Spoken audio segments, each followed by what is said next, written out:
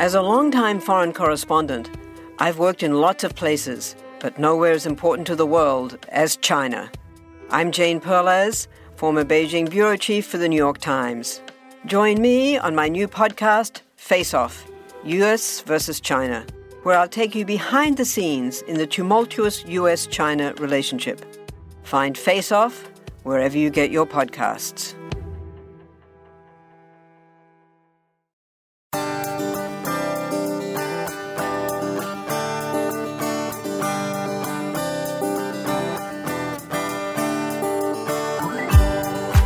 Hi everyone, it's Nurse Mo, and welcome back to the Straight A Nursing Podcast. This is episode number 51, and today we're talking about number 2. Yep, you guessed it. We're talking about poop today. So, get ready. What started out as going to be a very simple topic, really, I think, has turned out to be one of my best ever. So, I'm actually really excited to share this with you today. So let's first just do a brief anatomy and physiology review. So we have the main organs of digestion and elimination. So of course there's the stomach. I'm not going to start all the way up in the mouth with the chewing and all of that, but we'll get down to the nitty gritty. In the stomach, we have the secretion of the hydrochloric acid and the pepsin, turning that food bolus into chyme. From there, it's going to drop down into the duodenum. And this is a key component in digestion. That chyme is going to get further broken down with enzymes from the pancreas, the liver, and the gallbladder. Then it's going to go from the duodenum into the jejunum. Most of your nutrients are going to be absorbed here. And then from the jejunum into the ileum, where any remaining nutrients are absorbed. Then we go into the large intestine. And if you think about the function of the large intestine, you can use the acronym APES, A-P-E-S. A is for absorption, P is for protection, E is for elimination, and S is for secretion. So basically the large intestine, it's going to be helping maintain good gut flora. It's going to be absorbing water, minerals, maybe a few vitamins, and forming that waste product to be eliminated. So there are a lot of factors that affect elimination. Medications, activity, mobility, fluid status, diet, fiber intake especially, inflammation, the patient's age, anxiety, depression, pain, illnesses, pregnancy, liver disease, all kinds of things. Some of them cause constipation. Some of them cause diarrhea. So we'll talk about each of those in turn and some of the factors that cause both constipation and diarrhea. So in the acute care setting, which is the only place that I've ever worked, so I can only really speak to that from an experience standpoint, the goal is for a patient to have a bowel movement. Well, every day would be ideal. More than 3 times a day, it starts to get a little bit too much because maybe they're having diarrhea. But if they go more than 2 or 3 days, we start to get more aggressive with our bowel care. So for a general point of reference, daily is good. Every 1 to 2 days is decent. Every 3 days, not so great. If the patient's going 4 or 5 days, you got to do something and you got to get in there and get aggressive. So talking about constipation, which I would say you probably deal with a lot more as a nurse than diarrhea, probably because constipation just has so many other problems and things that could be wrong with the patient or could go wrong with the patient because of the constipation. So let's talk about the causes. One of the biggest causes is immobility or decreased activity. So you've got a lot of immobility, especially after surgery when the patient's in a lot of pain, or maybe you've got chronically ill patients who are very deconditioned and not really getting out of bed and doing much. Decreased fluids. So if someone comes in dehydrated, they are very likely to be constipated as well. Even just ignoring that urge to go. This happens maybe, I think, more in children. They ignore that urge to go because maybe they don't want to stop playing or whatever.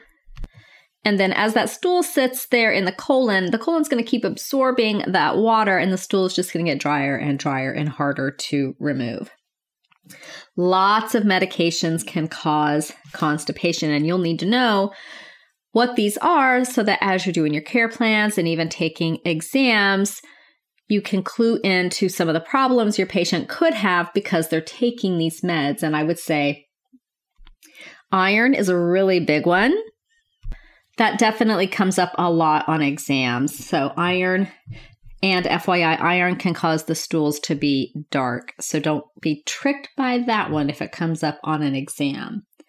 Opioids definitely can cause constipation. Maybe you've seen some of the commercials on TV about opioid-induced constipation. Well, that's the reason. Even laxative abuse can cause constipation, where people become so dependent on the laxatives that they can't go without it. So they have constipation unless they're using a laxative. Diuretics can cause constipation because of the large fluid volume losses that can occur. Anticholinergics and Parkinson's meds are also guilty, as are antacids containing calcium and or aluminum. There are probably a lot of others, but those are the key ones that come to mind. For your nursing school exams and clinicals, I would say iron, opioids, diuretics, and laxative abuse would probably be the ones that would come up the most often on an exam question or in a clinical scenario. Certain issues with anatomy and physiology can cause constipation, or the constipation can cause certain problems with anatomy and physiology. So for instance, this would be things like bowel obstruction, bowel strictures, anal fissures, ileuses, weakened pelvic muscles. All those types of things can contribute to altered elimination with constipation.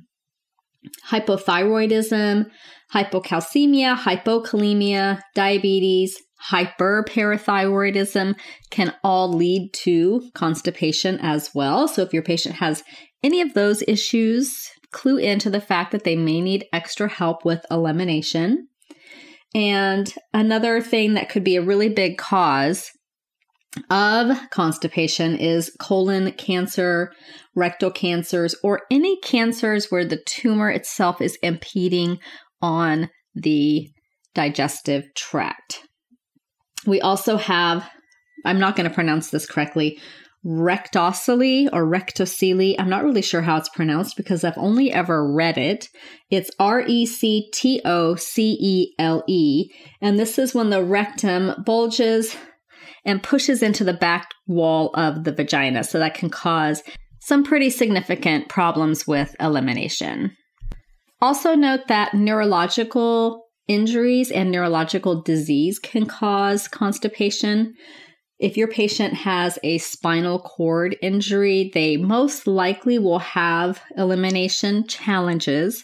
I find that the best thing to do is to ask these patients what their home routine is. And I guarantee you most of them will have a very specific home routine that they follow religiously. My best advice is to mimic that routine as much as you can in the hospital setting. For instance, I had a patient recently with this problem. And so I asked her, what is your home routine?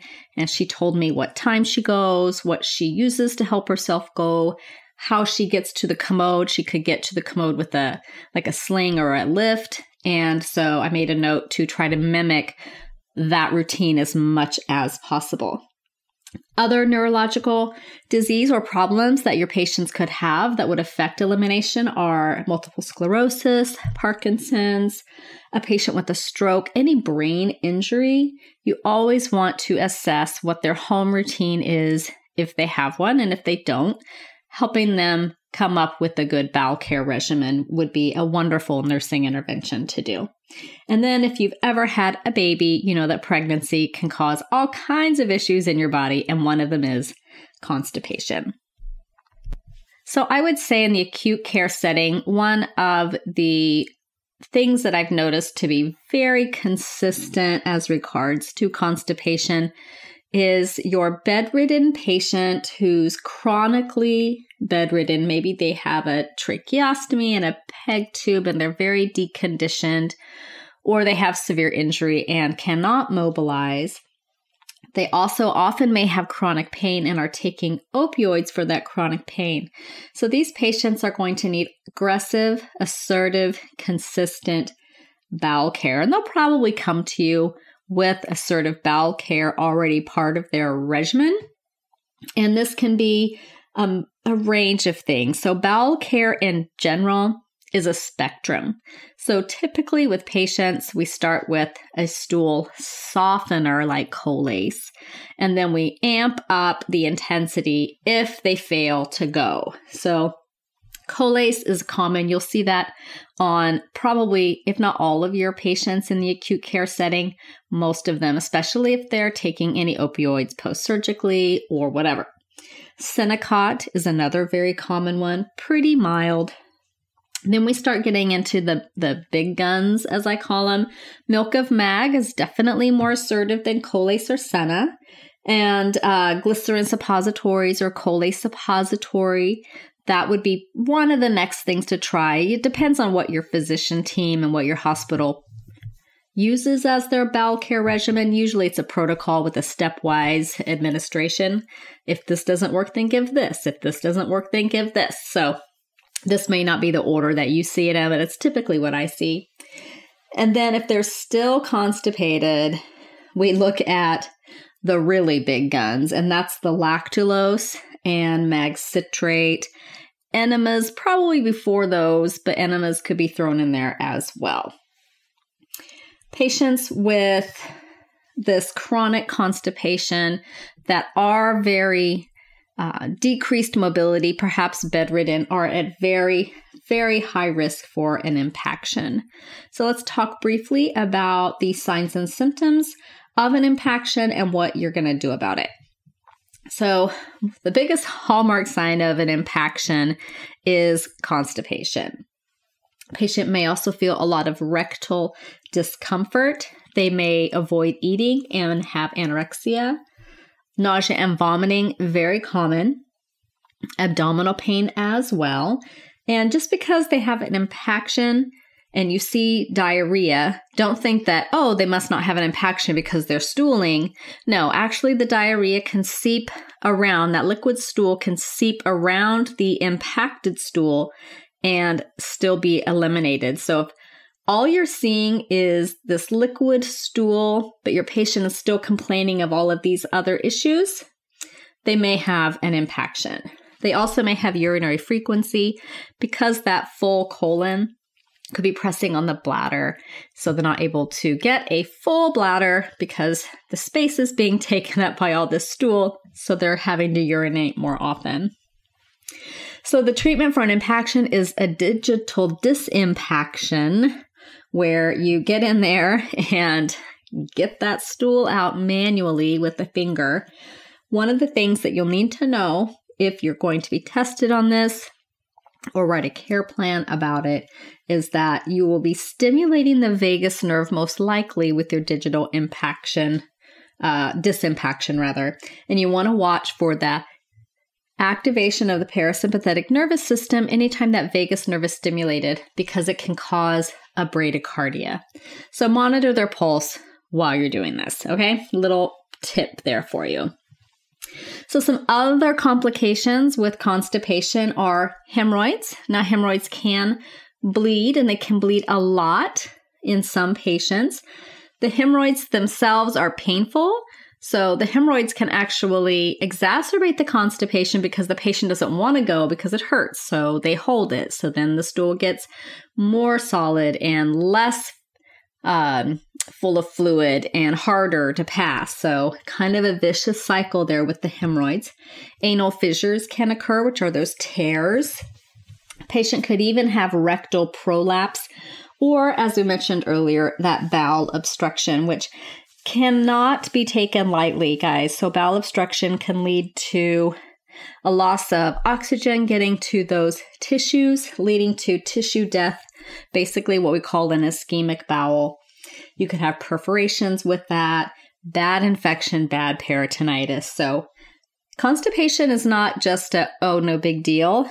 It can be a really big deal, and you need to intervene appropriately. So what are some of the interventions for constipation? We talked about some of the medicines. We'll talk about them again here. But before you even give medication, which of course requires a physician order, what are some things that you as the nurse can do using your own nursing judgment? So if your patient, as long as they're not on any kind of a special diet that would preclude this, you can give them prune juice, which should be stocked in the fridge. Coffee is a great laxative. I'm using air quotes there. You can encourage PO fluids if the patient has not been drinking a lot and you suspect their constipation is due to being a bit dehydrated. You can encourage fluids, and you can help them increase mobility. Mobility is going to get that peristalsis going. You can help them increase fiber intake by letting them know on their dietary choices that they have in the hospital, and giving them education on what to eat at home. And if possible, decrease their opioid use. Maybe their pain is mild. They don't need morphine. They just need some Tylenol or an ice pack or heat or something like that. And then you would probably move on to the medication regimen. Like I was saying, the bowel care regimen. The Colace is that stool softener. It's mild. Most people do fine with it. It doesn't cause explosive diarrhea like some things. Senokot, milk of magnesia can cause more of that urgent, I gotta go. And some people find that unpleasant, but you gotta get the stool out. So sometimes you do have to use, more aggressive medications, suppositories. Again, enemas. We're going to talk about enemas here in a minute. Polyethylene glycol, lactulose, and then the mother of all laxatives, mag citrate. So my one experience with mag citrate was pretty much a nightmare, and I still remember it in vivid detail, and it was probably 6 or 7 years ago. I was a very new nurse working on the night shift, and my patient was constipated, and so I had to take care of it. So I got mag citrate for my patient, got that ordered, and gave the mag citrate. I believe this patient was chronic PEG, trach kind of patient, very large, very mobile, had really bad constipation, and she was extremely uncomfortable, and I was trying to help. So I gave them mag citrate, and this poor lady, explosive diarrhea, absolutely everywhere.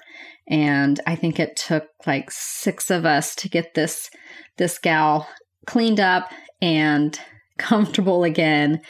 And I still remember that in the middle of the night, just having to help this poor gal deal with the abdominal explosion that I caused with the mag citrate. But you know what? She felt a lot better afterwards, but it was probably not the most comfortable situation for her during that. So anyway, mag citrate, my lesson to you is just be prepared for the onslaught of stool that is coming your way. And a little tip that I can give that you'll learn as you work with patients in the hospital is if you're going to be giving something like mag citrate or really any laxative and your patient's bedbound and they're not going to be able to get on a bedpan perhaps or up to the commode, get double chucks on the bed. Okay, don't be afraid to put chucks from shoulder to knees because stool can seep everywhere, especially if it's liquid. And then get a towel or something that you can roll up and place between their thighs to act as a little bit of a dam so that the stool, as it comes out, just kind of builds up into a well there, especially if it's liquid and doesn't just get all over the bed or the floor. It'll help protect their dignity as well if they haven't made a giant mess. And then, I know it sounds kind of weird, but you can use the wall suction to then get a lot of that liquid stool out of that well that you created, and it makes cleaning up the patient a lot easier. And we'll talk about that a little bit further on, about the importance of protecting your patient's dignity and privacy as you're taking care of these very intimate and somewhat for them embarrassing situations. Another quick note about the bowel care regimen is that renal patients will have what's called renal bowel care. So if you are looking for bowel care on your patient, but they have chronic kidney disease, you want to make sure that the physician knows that this patient has this issue, because they will be using a different protocol, basically avoiding things like things that contain electrolytes like milk of mag, FOS, also avoiding mineral oil enemas because that affects absorption of things, and polyethylene glycol. There may be others, but just the takeaway is renal bowel care is a specialized protocol, and it will avoid things that could cause your patient any more difficulty than what they currently have with their renal disease. So let's talk about enemas. And you guys are going to be tested a lot on enemas. And honestly, in the clinical setting, well, I can only say in the intensive care unit, we don't give that many enemas. I imagine it might be something you would give a lot in a subacute facility, a chronic care kind of place, or home care. So it's definitely something that you need to understand. And it might be a lot of something that your patients are doing at home, and you want to be able to educate them on how to do it. So you can definitely expect enema questions on your exams. There are essentially 3 types of enemas. There's cleansing enemas, oil retention enemas, and then there's medication enemas. So the cleansing enemas, there's like water. You could give normal saline as an enema, though I've never seen it. Soap suds enema and whatnot. So we'll talk about each of these. So a water enema is considered a hypotonic enema. And basically it stimulates the GI tract, and that water gets into the stool, helps to loosen and soften it. This is for adults only. We don't give these to kids. Because of that hypotonic solution, it can cause circulatory compromise if you give too many. The max is 3 for the most part, but defer to what your textbook and your instructor and your hospital say, or your physician leading your medical team says for how many. I've seen 1 only. I've seen max of 3. So that would be just a plain water enema. Then there's normal saline, which you could use instead. It is isotonic. Or you could use a hypertonic solution for people that can't tolerate a lot of fluid, maybe someone who has fluid overload already. This hypertonic solution, if you remember, is going to pull fluid into the colon. Remember that water follows salt. It's going to pull fluid into the colon and hopefully soften that stool and get it out. Soap suds enema irritates the bowel just enough to stimulate peristalsis, so that's the idea behind that. And then next would be that oil retention enema. This would be your fleet enema. This is a small volume enema, and the oil basically softens the stool so that it's more easily passed.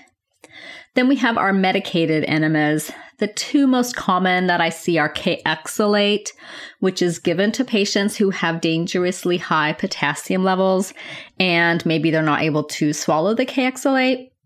So you give it to them as an enema. Also, lactulose, which is used in hepatic encephalopathy for your patients whose ammonia levels are too high. Lactulose is going to bind up that ammonia into the stool and eliminate it. So those 2 medicated enemas are probably the most common ones that I've seen.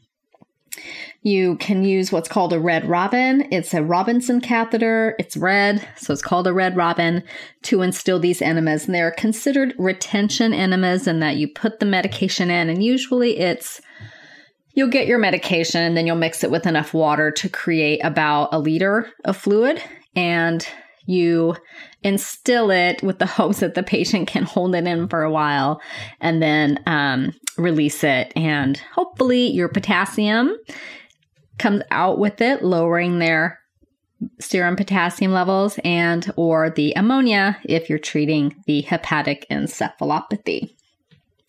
Couple things to know about enemas is how high to hang the enema bag.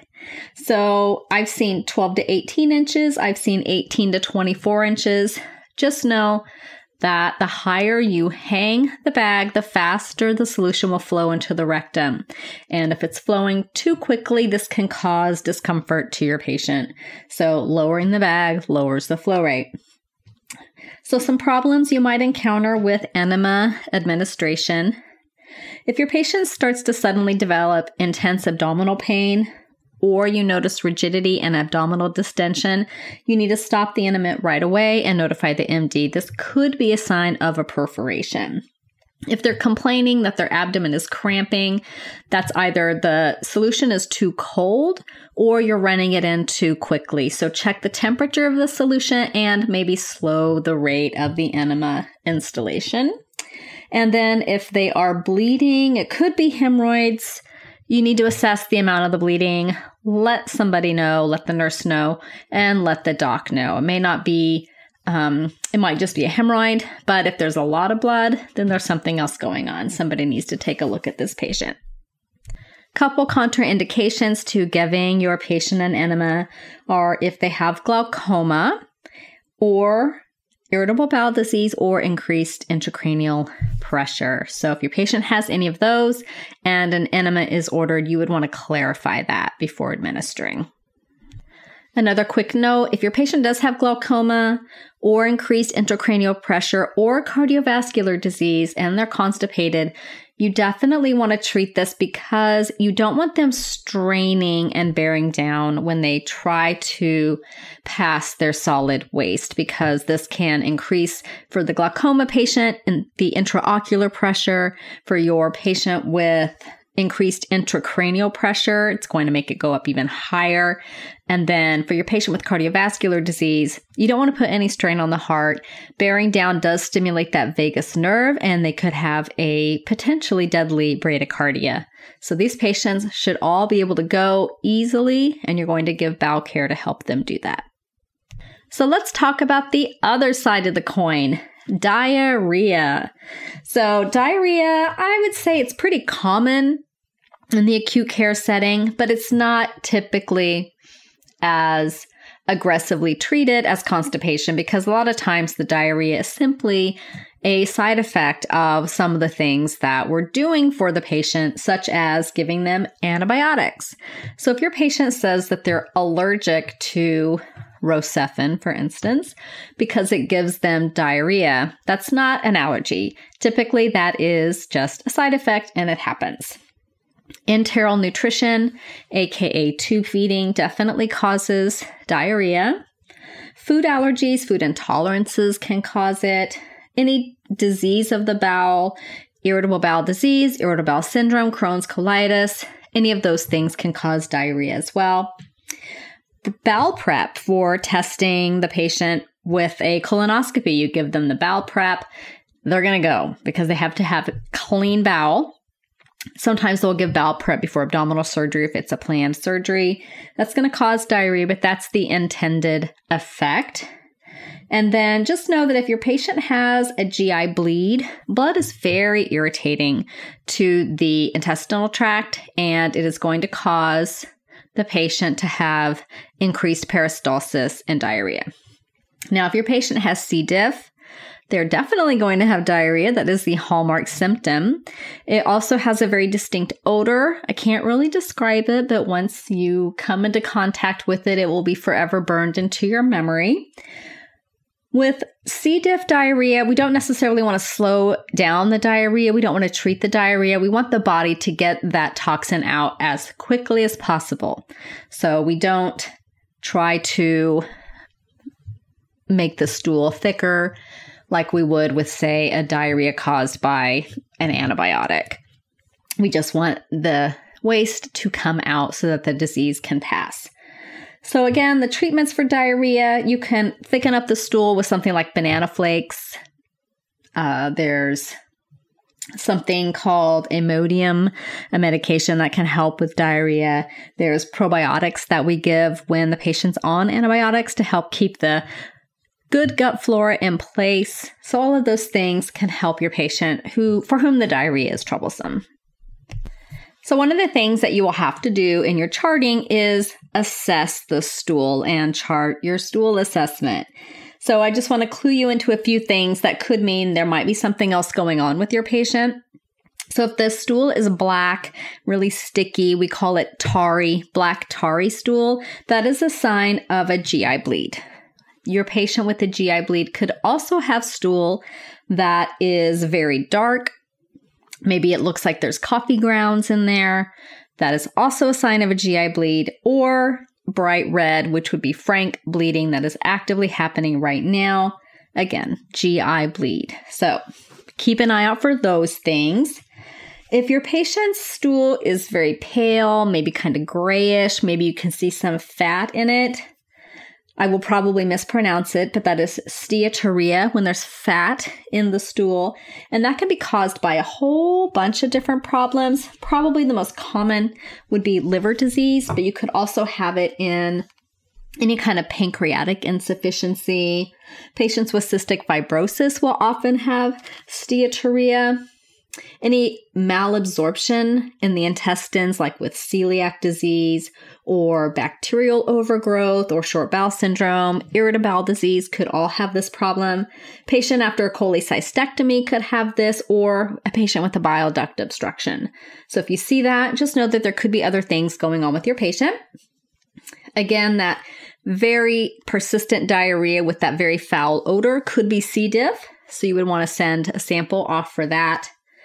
And diarrhea that's not really accompanied by any gastric upset could simply just be the patient is on tube feeding or an antibiotic.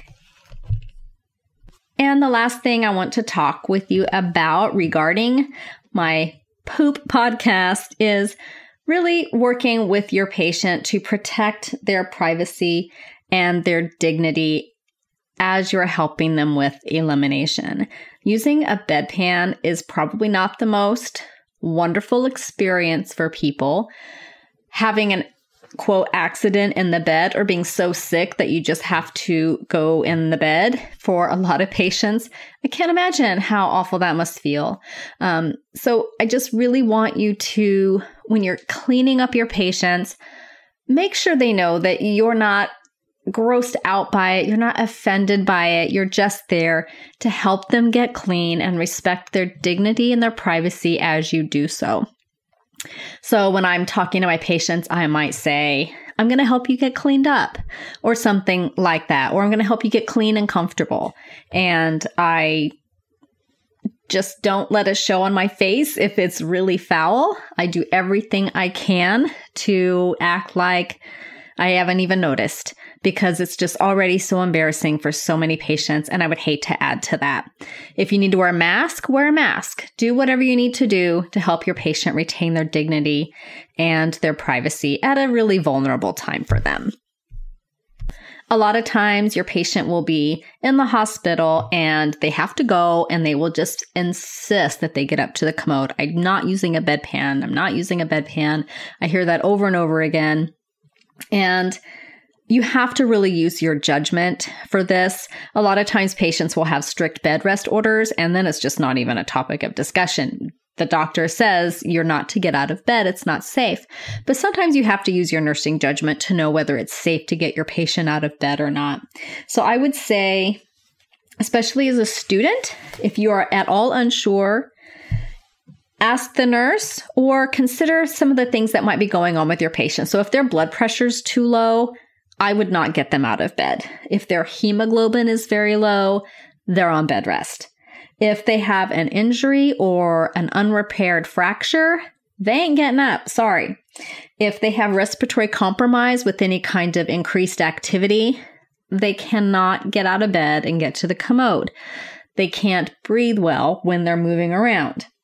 If they have cardiac instability, probably not a good idea to get them up. Or any kind of a neurological injury, I would want physical therapy to work and assess their abilities before I got them out of bed myself. So when in doubt, use a bedpan. The best advice I have for this is just ensure the patient that it's for their safety, it's for their well-being, it's hopefully temporary as they work on getting better. But for now, because you're worried about what could possibly happen if they get up, they need to use a bedpan.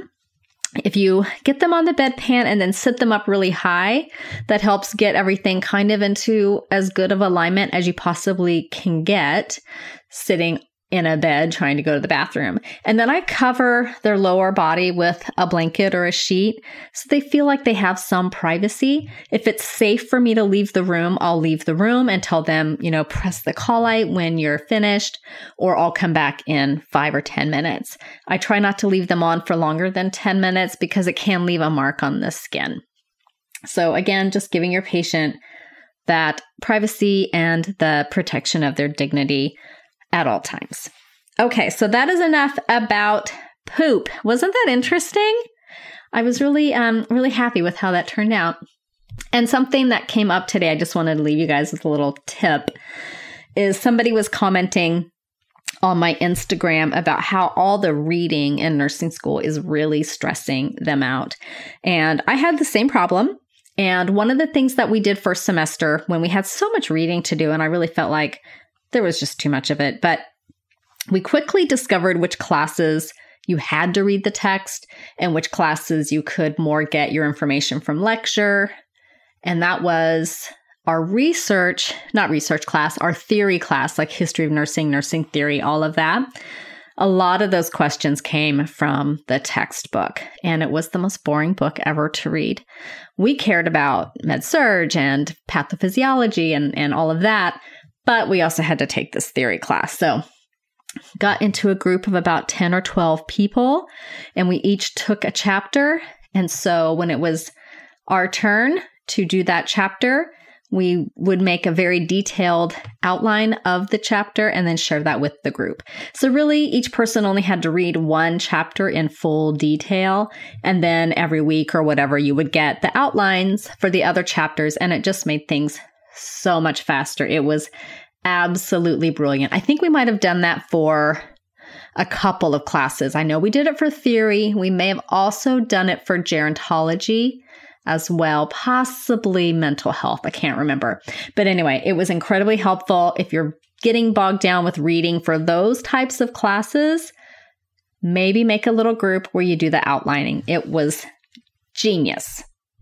And then on a personal note, I know some of you like to know what's going on in my exciting life. So started my master's program again a few weeks back. And I had taken about a 3-year break on that because I was sick a few years back, but I'm better now. So restarting my master's, and I just wrote a post about it. It went up end of September. So if you're interested in seeing how my MSN compares to my BSN, go to the website straightanursingstudent.com and check that out. I would say overall, vastly easier at this point anyway. I don't want to jinx it, but I've got 2 classes. So technically I'm not going full-time. I'm going 6 units at a time, but I am working full-time and running an empire with the website and all of that.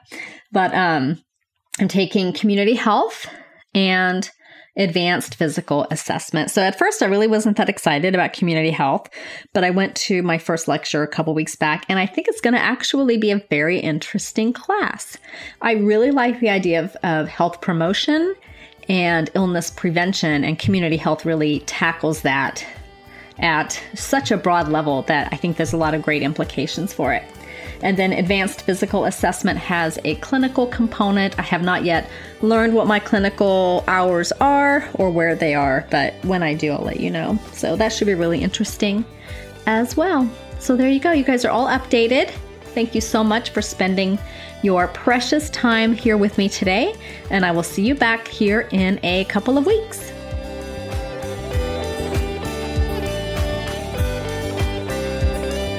This podcast is brought to you by straightanursingstudent.com. Copyright Mo Media.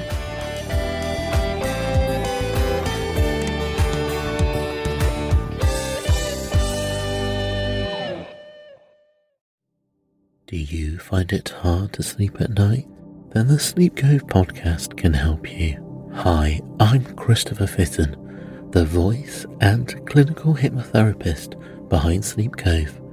Sleep Cove features sleep hypnosis, meditations, and bedtime stories, all designed to help those of you who struggle at night to achieve a restful and peaceful night's sleep. Search for Sleep Cove on Apple Podcasts or Spotify and see why Sleep Cove helps millions of people sleep deeply all night long.